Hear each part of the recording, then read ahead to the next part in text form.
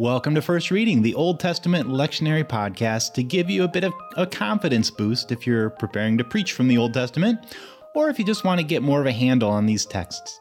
I'm Tim McNinch, a PhD candidate in Hebrew Bible at Emory University. And I'm Dr. Rachel Wren, an ordained Lutheran pastor and assistant professor of biblical studies at Trinity Lutheran Seminary at Capital University. I've got quite the title, actually, now that I say it out loud. It's about a paragraph. It really is. So our amazing new co-host, Rosie, is off this week, but she'll be back in a couple weeks. The first reading for Sunday, November 14th, is 1 Samuel 1, 4 through 20.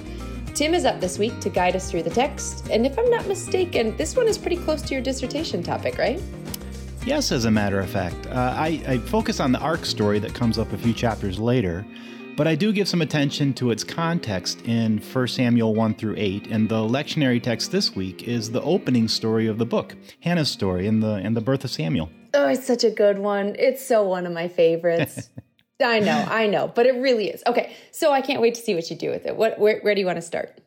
Well, I think literary context is probably a good spot to jump in. Mm-hmm.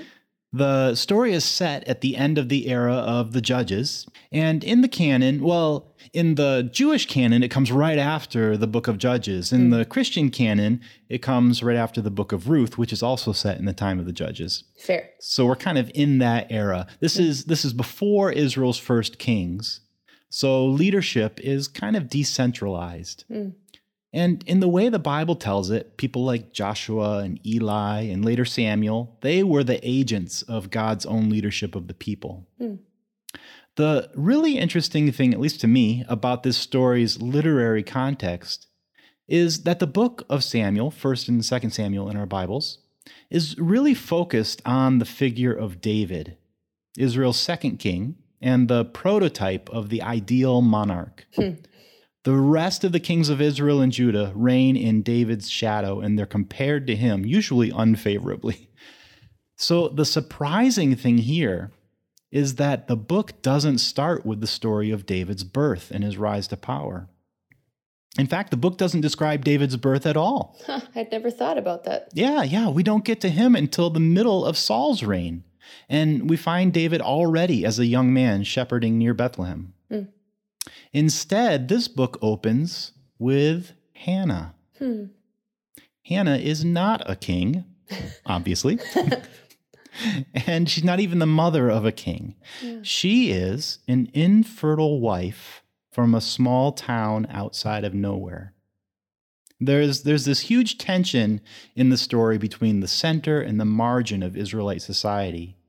And Hannah is about as far out on the margin as someone can get. That is so fascinating. I had never thought about the way the main focus of 1st and 2nd Samuel, it begins in a completely different space. I mean, Hannah's not like a widow or an orphan, but she is an infertile wife, and an infertile wife who has a rival wife. So she's not even like central necessarily to her family unit. So she's in this position where, having children was so central to feminine identity, and she couldn't do it. Definitely. And, that still is unfortunately central to feminine identity in many social groups.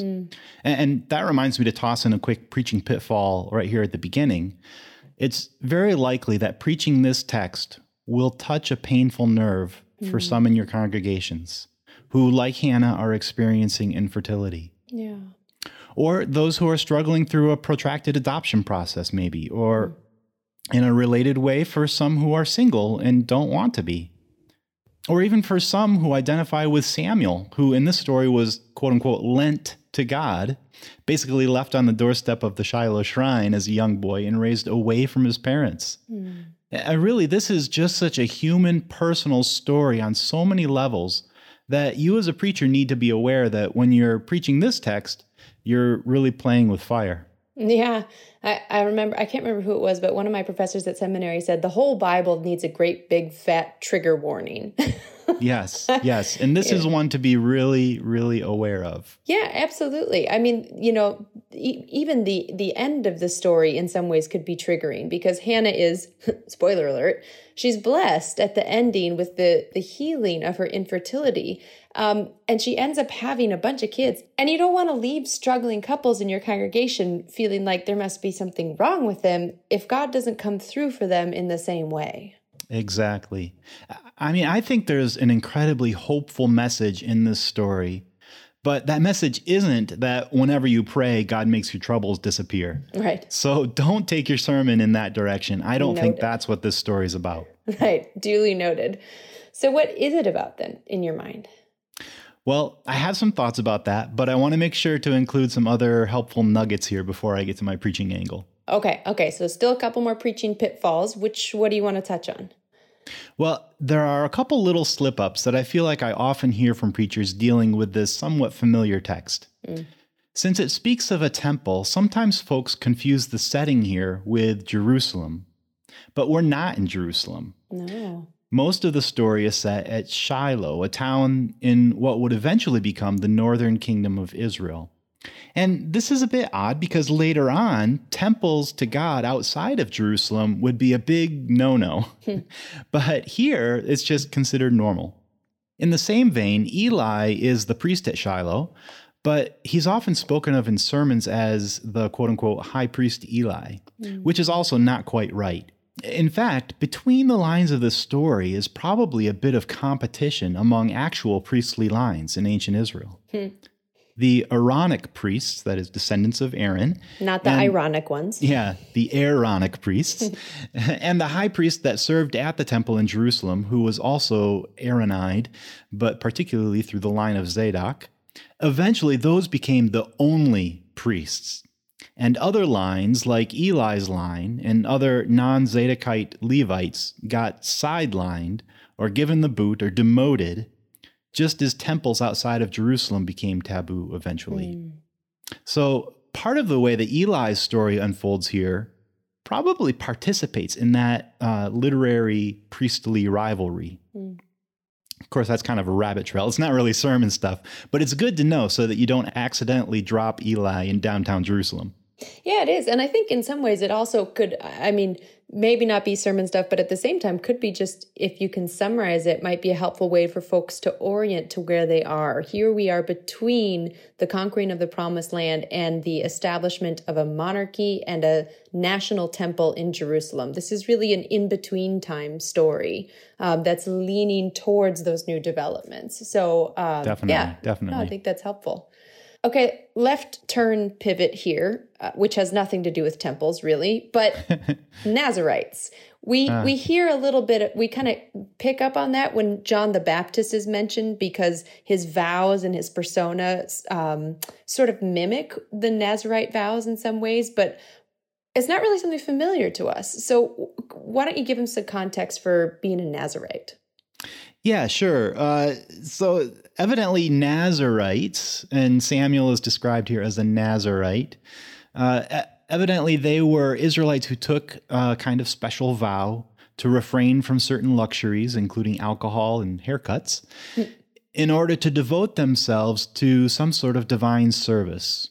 Although the details of what that service is aren't really spelled out anywhere. I know. I'm always confused when I get to that part in Leviticus. It's like, but what are they? Yeah. There are some regulations about what Nazarites should and shouldn't do in Numbers 6. But actually, the only two individuals who are identified as Nazarites in the Bible are Samson and Samuel. And they're both kind of oddballs in that they're dedicated as lifelong Nazarites by their mothers before their birth. Whereas all the stuff in number 6 is about a kind of temporary Nazarite vow that's made by the persons themselves. So I guess I would say that I would encourage preachers not to make too big a deal out of the whole Nazarite thing. We just don't know much about it. And on top of all that, the word Nazarite itself isn't actually a part of the Hebrew tradition of 1 Samuel here. It's in our translations because the Greek version, the Septuagint, has it. And maybe the Dead Sea Scrolls Hebrew version, though that's kind of iffy. But anyway, I'm getting into the weeds there.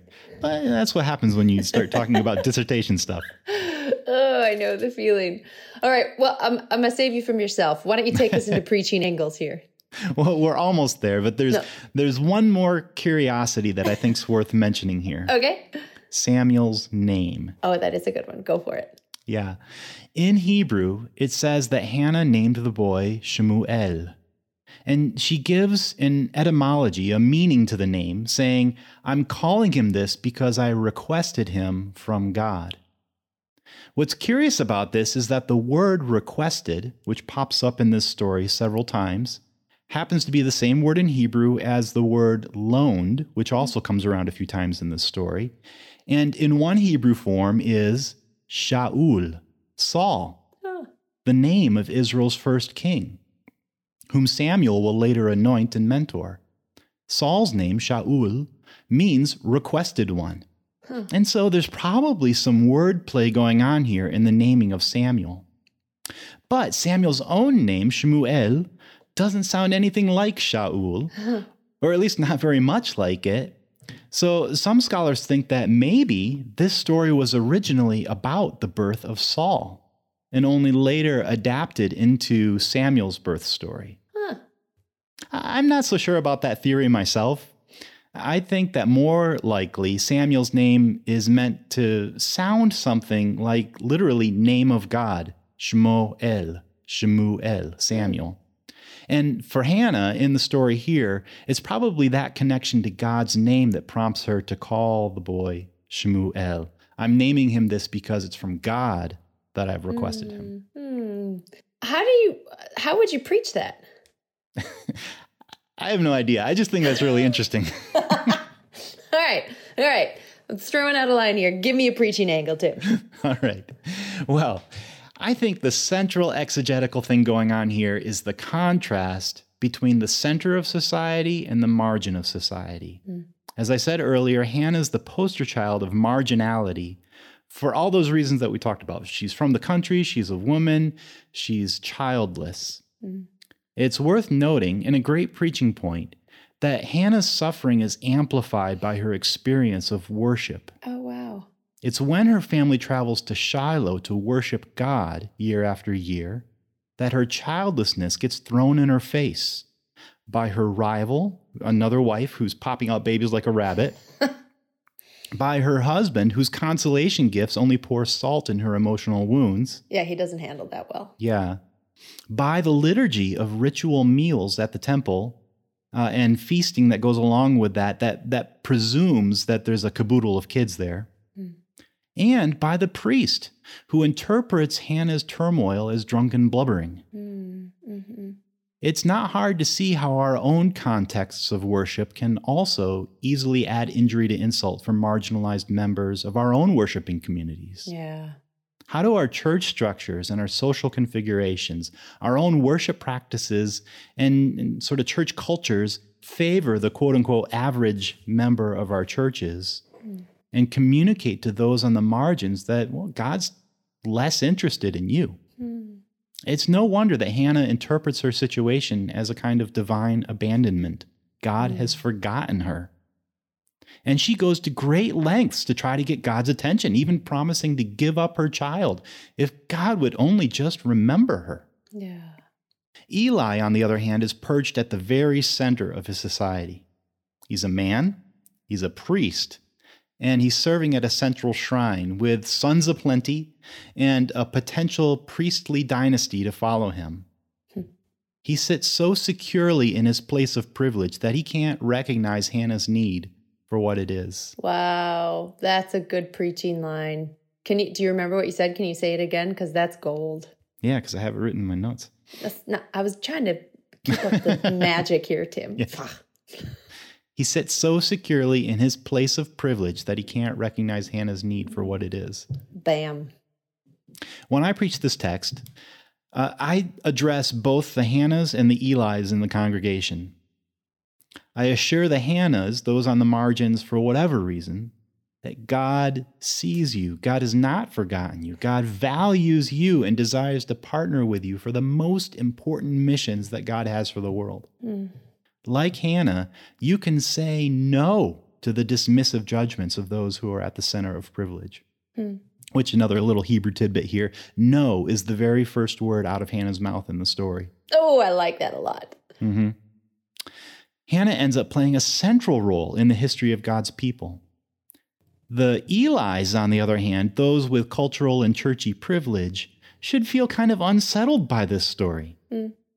Eli's heritage is taken away and his security proves to be illusory.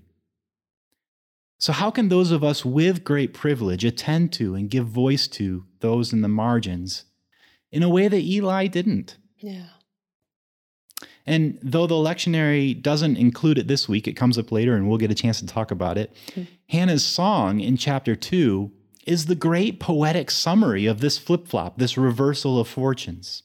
God lifts the needy from the ash heap and gives them purpose, dignity, and mission, while the high and lofty in their own eyes get brought low.